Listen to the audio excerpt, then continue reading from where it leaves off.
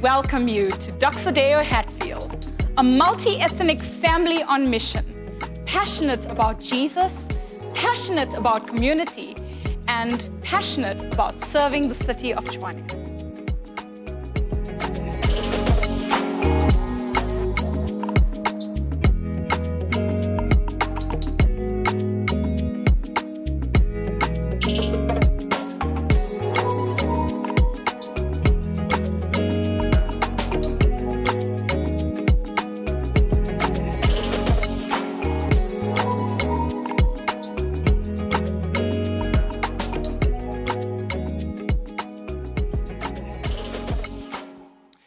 Doxa Deo Hatfield, so let's open up our Bibles together, if that's all right.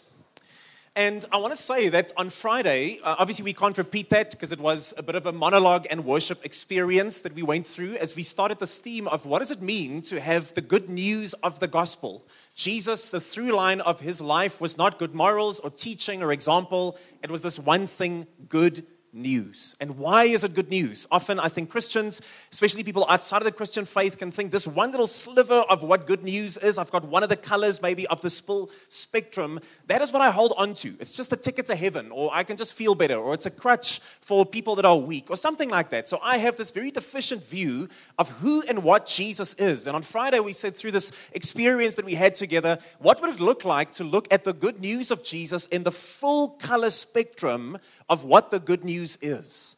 Now, like I said, there's even no recording because it's a bit of an abstract thing, but just to quickly run through these key statements that we had for each of these colors, representing these different shades of the good news. Go through that with me. Gold representing the creation intent of God. We said the good news is that God has created us, you and me, with love and care and purpose. Your life is not meaningless or random. But then the black representing something of the fallenness of humankind, the rebellion, the sin, the brokenness, death. And we said the good news is that yes, even though we have broken our relationship with God, even though we are filled with guilt and shame and pain, this is not the end of the story according to the Bible. Red, yes, is that it speaks of Jesus and his sacrifice, loving sacrifice on the cross. And it says the good news is that you could never fix yourself. You can never break free from sin or be freed from the oppression of the enemy, but that Jesus has come to do all of that and more by his loving sacrifice on the cross. White speaks of the fact that we are not simply, it's this new identity that we receive from Christ. We are not simply better and more religious people in Jesus, but we are a new creation, the Bible says.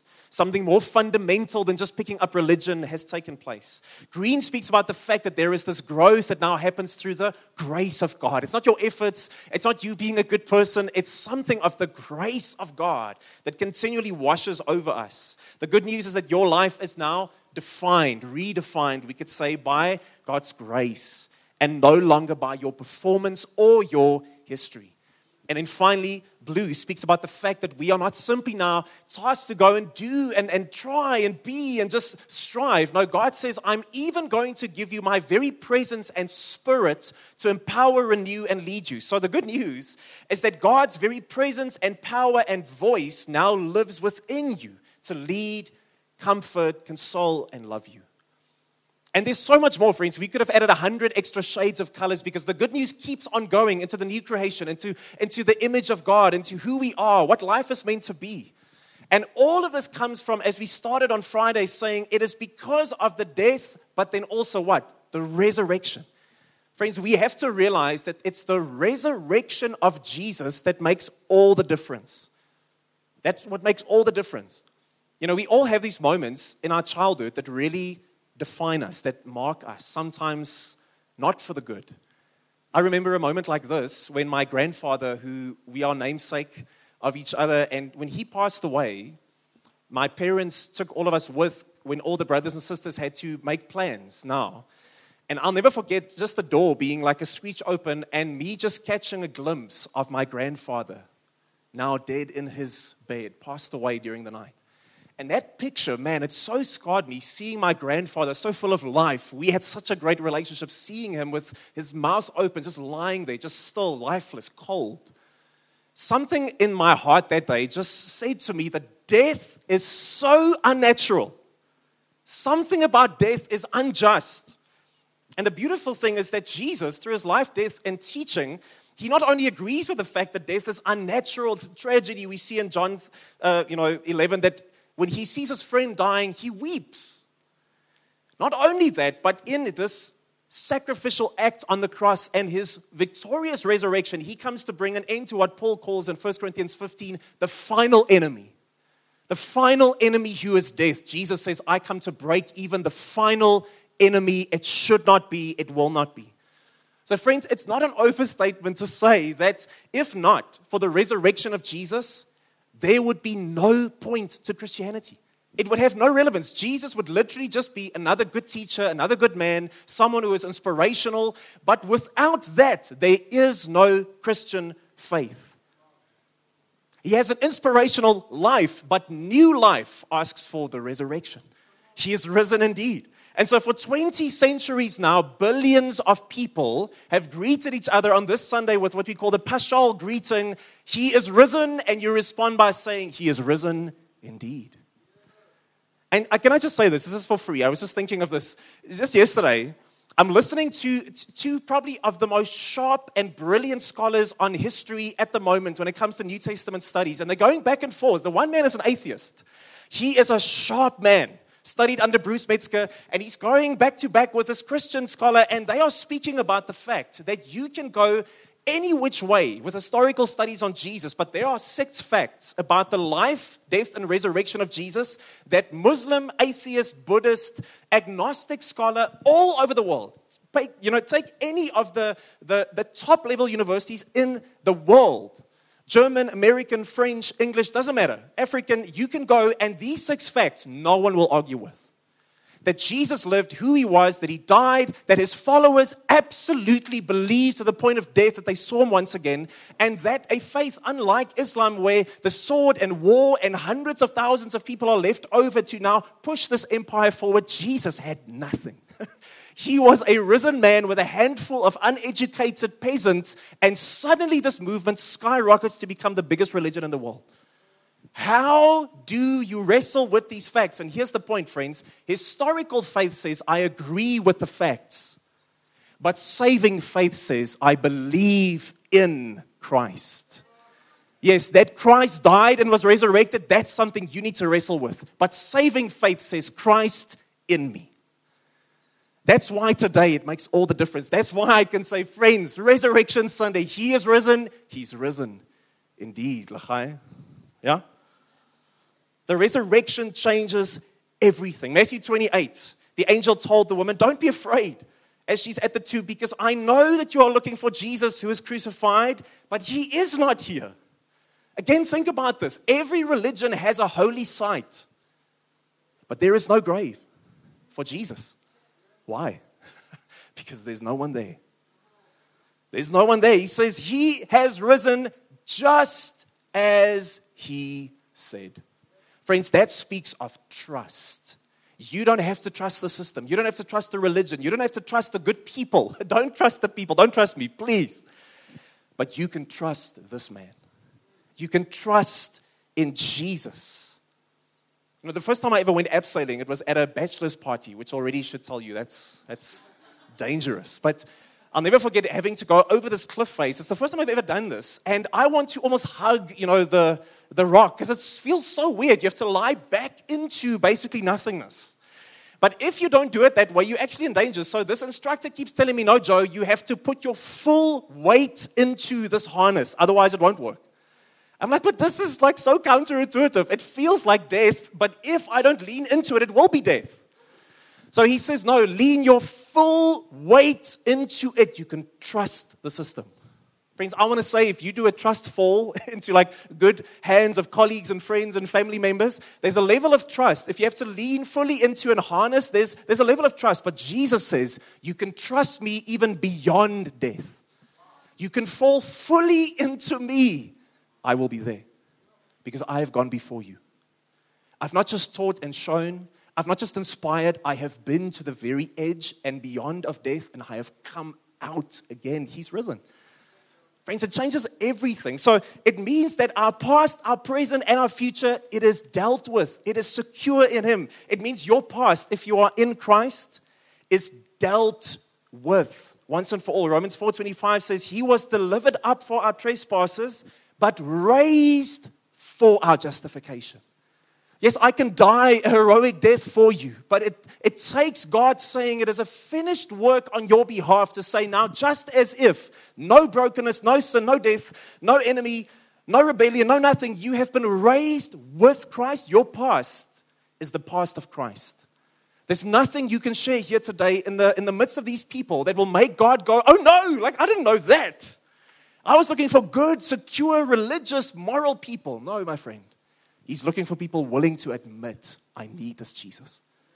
My past is dealt with, but my present is secure in God. 1 Corinthians 15 says, if Christ has not been raised, shared the scripture the other day, your faith is worthless. Are you like that? What faith is willing to say? World religion is willing to say, give me the one fact that would nullify your faith. Paul says, I'll give it to you. If Christ is not raised, Christianity is nothing. If Jesus is dead, Christianity is dead. But if Jesus is alive, Christianity is life. Our present is secure, not because of my performance or what I can do, my faithful attendance. No, it's in Jesus. But my future, friends, it's also said. It's not just my past, not just my present.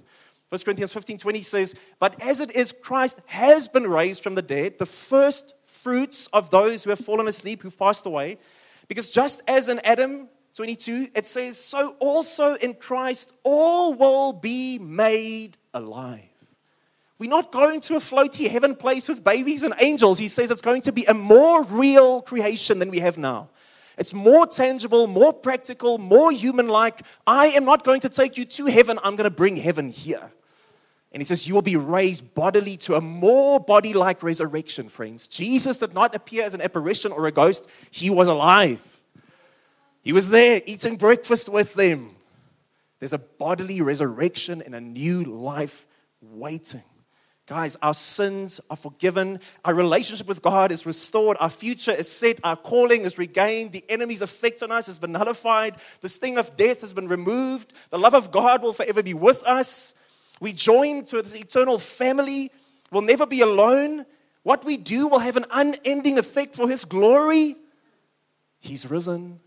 He's risen indeed. And now the question is, with all that good news in full color spectrum, so what now? So what now? Seriously. It's Sunday, man. It's time to celebrate. But what about tomorrow?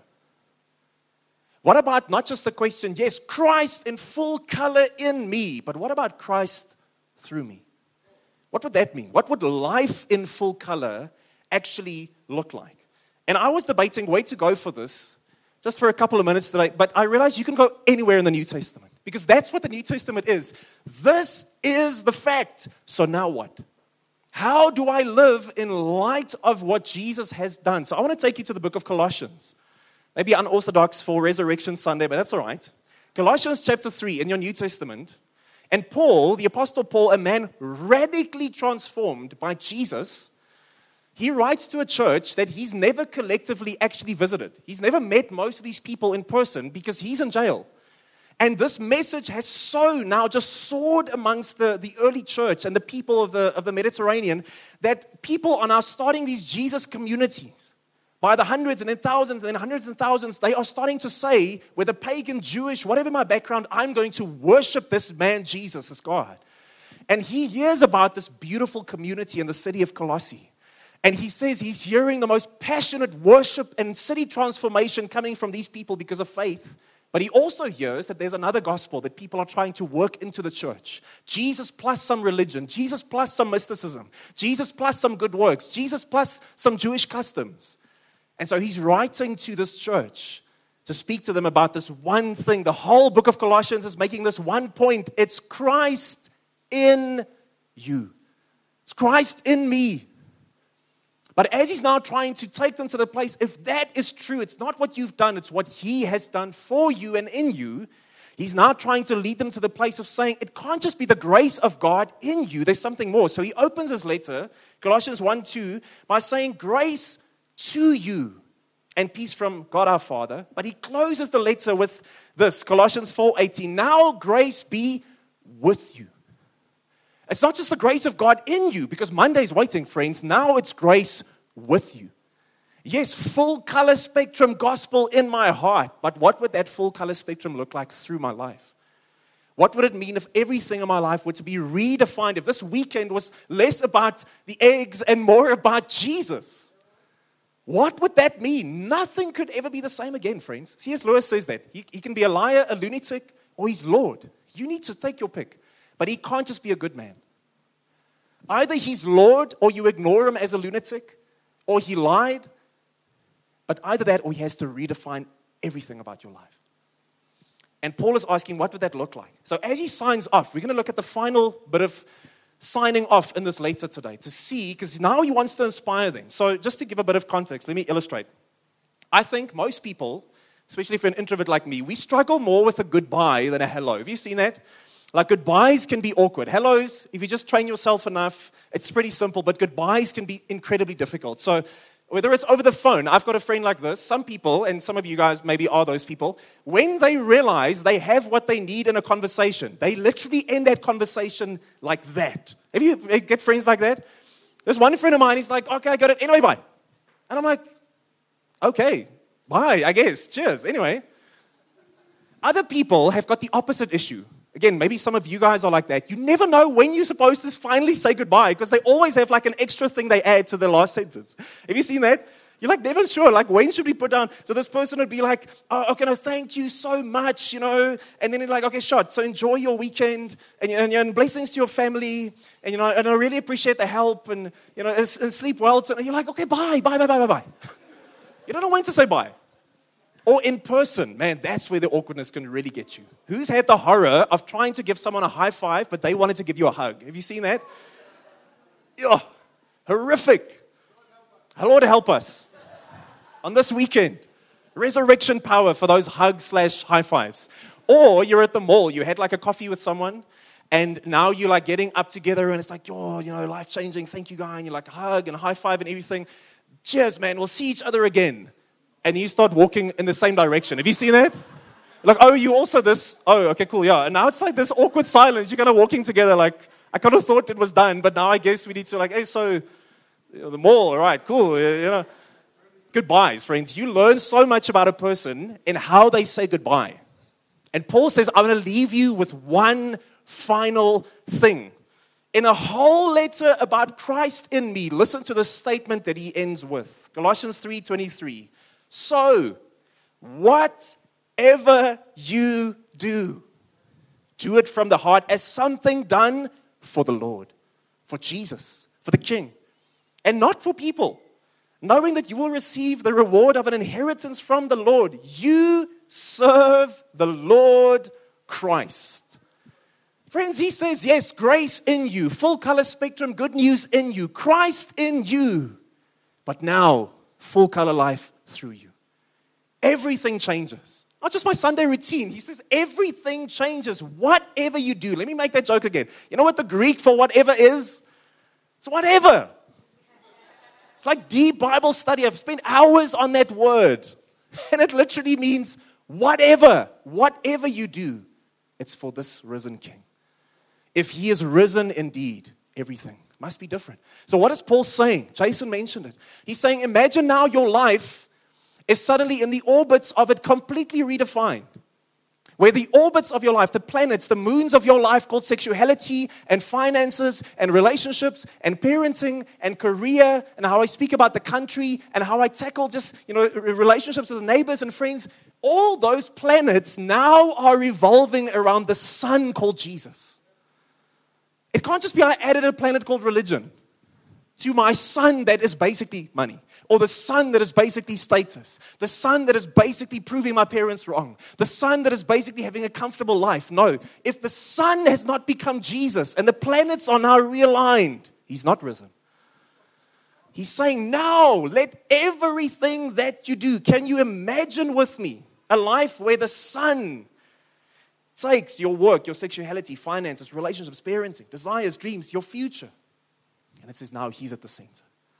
Whatever you do. And so Paul is going to use examples. He's not going to be prescriptive. Because he can't, friends. How can you write a book that will dictate life for hundreds and thousands of years to come with every single scenario thought about? It's impossible. So he's not going to be prescriptive. This is exactly how you should live out this full spectrum life. He's going to say, let me rather do something different. I am going to stir your thoughts. I'm going to let your full color spectrum gospel juices get them flowing.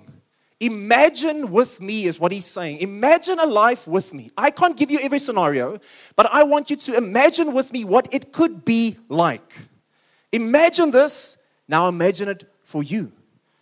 And what he's saying is, imagine what your life would look like if you allow Jesus to become the very center of it.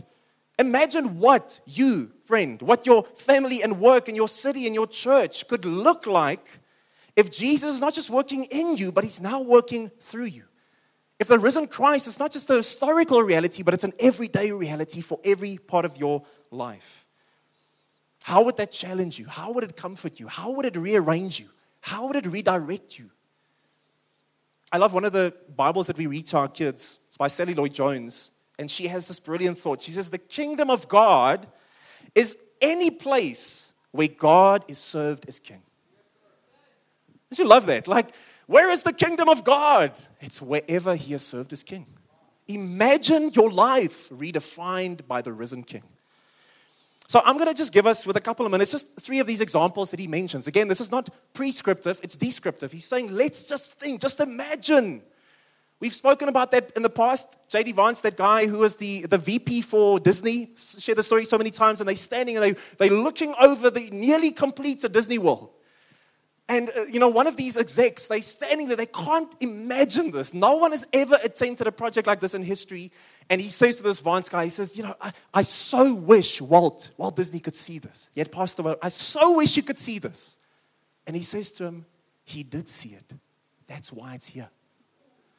So what is Paul saying? He's saying, imagine with me. Imagine what your life could look like if he becomes the center. So let's take 3 of his examples. Just imagine with me today, Christ in me in full color in my work, Paul says. What about it in my work? So I'll just read for you. You can just listen. Colossians 3:22, he says, slaves, obey your masters in everything. Don't work only while being watched as people pleasers, but work wholeheartedly, fearing the Lord. Masters, deal with your slaves justly and fairly, since you know that you have a master in heaven. Now, I'm not going to go into this today because I've done this in depth in our 1 Peter series. But I want to just, as we get triggered by words like slave and master, just once again say, friends, this is not what we think it is. Almost 1/3 of the whole population of the Roman world were bondservants like this.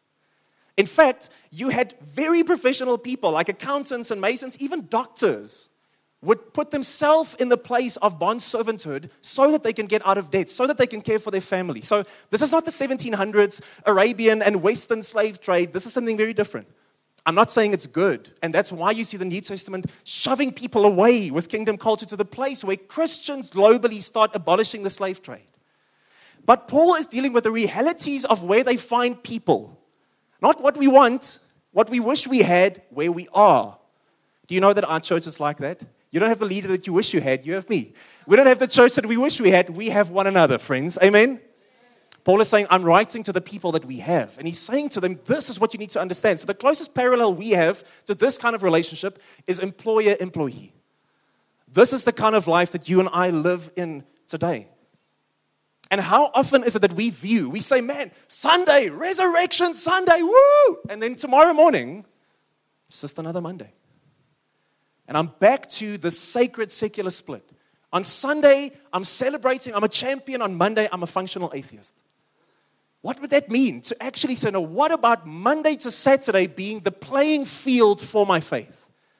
Yes, Sunday, reestablish, stir, come and reaffirm the fact that Christ is in me, but tomorrow morning, Christ now through me.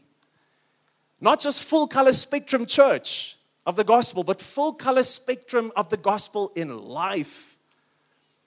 How often, friends, and I say this to myself, do we view our vocation or our work through the eyes of the world? Not through the eyes of God, where it's just a paycheck to earn. It's just a bunch of colleagues to either be frustrated by or to sidestep. Or it's just this necessary evil from 8 to 5 so that I can get to the good stuff over the weekend again. But here is what I love. C.S. Lewis, so famously at the Socratic Club of Oxford, he says, this is how you should see Christianity. He says, I believe in Christianity as I believe that the sun has risen. Not only because I see it, but because by it, I see everything else. If Jesus is risen, don't confuse now sun and sun, same word here. But if he is risen like the sun, I don't just see the sun itself, I see everything by the sun. Mondays can never look the same again. Because I see Christianity like that. It is now shining a different light on every aspect of my faith. The reason I do my work, the level of excellence with which I do my work, the redemptive calling of my work, the ethical standards of my work, what the work that I do can now contribute to the kingdom of God in this city. Friends, let's not wait for the government or NPOs or business sector, whoever it is. It's the church taking up the mantle from Monday to Saturday saying, we are the people of God. Christ not just in us, and now we're waiting for heaven. No, Christ through us. A hospital, do you know, go and do your own research on the history of hospitals. You know where it comes from? It's a Christian invention. Because people were not so heavenly minded that they were useless on earth. It's because of their faith that they said, we need to care for the people of our city. And the modern hospital was born from Christianity. Every Ivy League university in the world was started by Christians. Go and look at the vision statement of Harvard University. Go and look at the vision statement of Oxford University. All of these places and so many other of these institutions were Christians, saying not just church on Sunday, but church Monday to Saturday. What if I saw every part of my life differently? I can never see that colleague the same way again. I can never see this accepted practice in my field the same again. Yes, everyone does it this way, but you have a risen king that you serve now. What would that look like? It's like God is saying, imagine with me. Imagine if in the house that is your life, you gave me the room that is your vocation or your work. Give it to me fully. Don't say, I'm leaving some of my life behind. God, give me the room that is your work, your vocation. Give it to me fully. Whether you're a student, whether you're in high school, whether you're working, whether you're a business owner, whether you're a poet, programmer, painter, pediatrician, plumber, what would it mean to have Jesus be the one that everything revolves around? If I step into tomorrow morning, untouched by today, he's not risen. But Paul says, imagine with me, just secondly. Just imagine Christ in me in full color, not just in my work, but what about in my family? And now he's stirring. I can even see some of the spouses already looking at one another. He says here in verse 18, wives, submit yourselves to your husbands. Husbands, love your wives. Children, obey your parents. Fathers, don't exasperate your children so that they won't become discouraged. And it's so beautiful because the New Testament always keeps on flipping these things around so that no one has the upper hand. And then it'll say, you know what? Moms, dads, make sure that you're not exasperating your kids. But kids, don't do that to your parents. He's saying, husbands, submit to your wives as your wives submit to you. Love your wife as your husband loves you. It's always coming back to the same thing. There's mutual submission and love, mutual love. Why? Because if this is how Christ has entered into my life, I cannot walk into my house in the same way. I cannot be that father who's so full of, Bible under the arm on a Sunday, hands raised, but at home I'm a terror to my kids. I'm not saying this is where God finds you. I'm saying this is his path for you. Over the decades of your life, he wants full color to emerge from you. You're not going to do this in your own strength. This is his will. This is who he is. He loves taking someone like me and over decades of life, bringing more and more and more color of who he is from me. Imagine what your life would look like. This picture is used to describe the love that Jesus has for us more than any other thing in the New Testament. It's sacrificial love. And from that comes love, respect, joy in a household. Friends, I was thinking about this a couple of years ago. We had one of our kids' birthdays. And can I just say, man, that day, I was an absolute royal jerk. The whole day. I was walking around like this entitled king. I was frustrated. I was irritable. I was just a sad sack of a human being. And it's my kid's birthday. And that evening, I'm just packing our dishwasher, and as I'm just standing there, I just experienced, literally just in my mind, the Holy Spirit just starts speaking to me. And he just says, listen, Where my Spirit is, there is joy, there is forgiveness, there is grace, there's hope. There's an atmosphere that is different from the world. And it almost felt like he was saying to me, give me this room of your life, Joe. Take the white knuckle grip that you have on your emotions, on who you are, what you're entitled to, how you want things to be. Just let it go. Let me have it. Let me make you the kind of father that brings my Spirit, my atmosphere into your house, because it's my house before it's your house. What would it mean if I looked at my family, my marriage, my friendships, my kids, my singleness? What would it mean if I said, this is untouchable, my sexuality? The church can speak about anything but not that. Church can speak about, loving the poor, but not my money. But Jesus says, no, if he's risen, his blood is going to seep into every part of your life. His Spirit is going to come and redeem every part of your life. He's going to come and challenge every part of your life. Finally, he says, just imagine Christ in me in full color, not just in my work, not just in my family, but what about in my church? This is how Paul ends. And in Colossians 4, verse 7 to 14, he has not actually been to this church collectively, but he's met some of these individuals. And friends, just listen, in our culture, where church is something you attend, in our city, we have mostly CEO Christians. Heard that one? Christmas and Easter only. So many CEO Christians, right? Because church is a building I attend every now and then to soothe my conscience. Whereas listen to how Paul speaks about, and that was me, guys, I'm just saying, for most of my life. So no judgment, but Jesus comes and changes that. Because listen to how he speaks about these people. He mentions them by name, Onesimus, Aristarchus, Epaphras, all these guys, and he says this. He commends them and he says, faithful and dearly loved brothers, my co-workers for the kingdom of God. They have been a comfort to me. Epaphras, who is one of you, a servant of Christ Jesus, he is always wrestling for you in his prayers, so that you can stand mature and fully assured in everything that is God's will. I testify about him that he works hard for you. Friends, these guys mentioned are not pastors.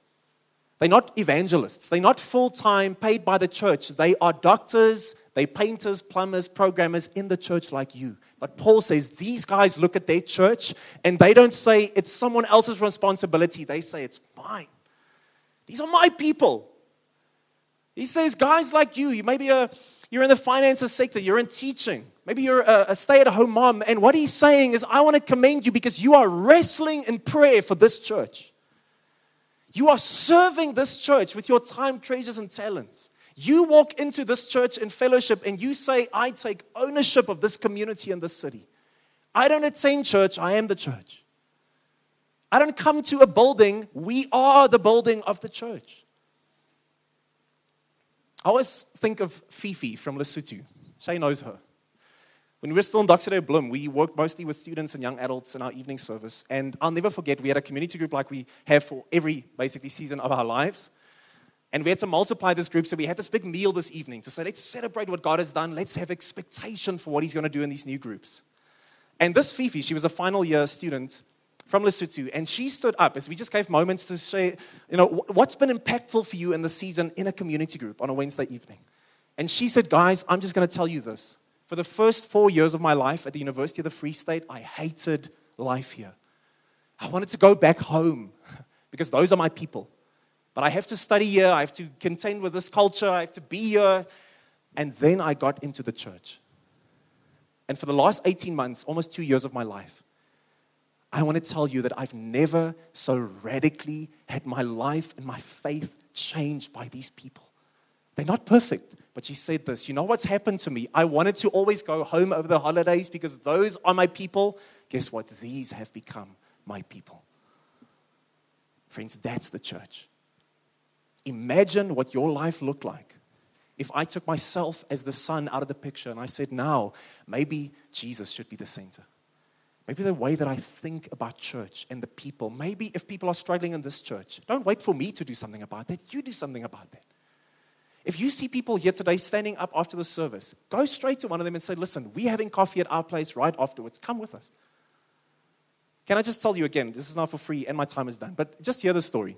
Good friends of ours, Kyle and Sarita, they moved from Doxa Bloem to the Cape for work, and he says they visit churches and they're trying to slot in. And this one church, he says the worship sucks, the preaching's average, the building's falling apart. Like, it's really not, it's like nothing that you want as a consumer of church is working. But he says at the end of that service, this elder couple gets up in front of them, they turn around, they greet them, and they say, listen, I've got my birthday party coming up this Saturday. Won't you come with it? And he's like, I've never met you before. Like, okay, I guess. It's like that introvert. You're like so caught by the extroverts. You can't do anything. You're just like a deer in headlights. Like, okay, I'll come. The most beautiful friendship emerges from that, where Cape Town becomes home for them spiritually, not because of a building or because of worship or because of preaching, but because of the people taking ownership of one another's lives. Imagine church in full spectrum of the gospel. Friends, I just finish off by saying, his resurrection changed everything. It changed everything. But the question is, has it changed you? Because here's what it says in John 11, verse 25. Jesus said to her, I am the resurrection and the life. And the one who believes in me, even if he dies, he will live. And everyone who lives and believes in me will never die. But here's the question. Do you believe this? Do you believe this? Friends, because history attests to it, the church has bled for it. Billions have given themselves over to it, and the world has been reshaped around it. But the question is, do you believe it? He is risen. He's risen indeed. Let's stand together.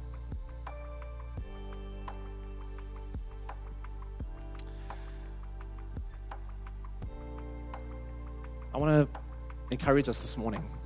We're going to finish off our service by using communion together. And as is our practice in many parts of the world, over Easter, you can have hot cross buns, friends. That is just the gospel.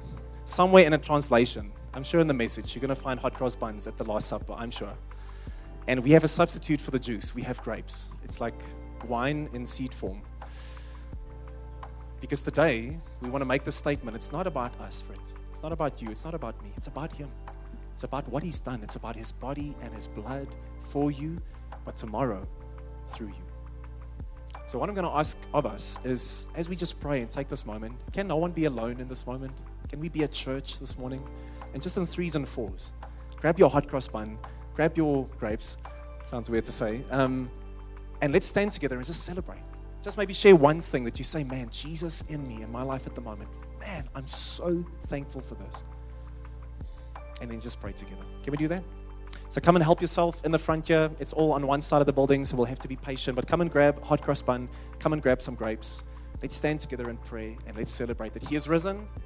He's risen indeed. Let's do it.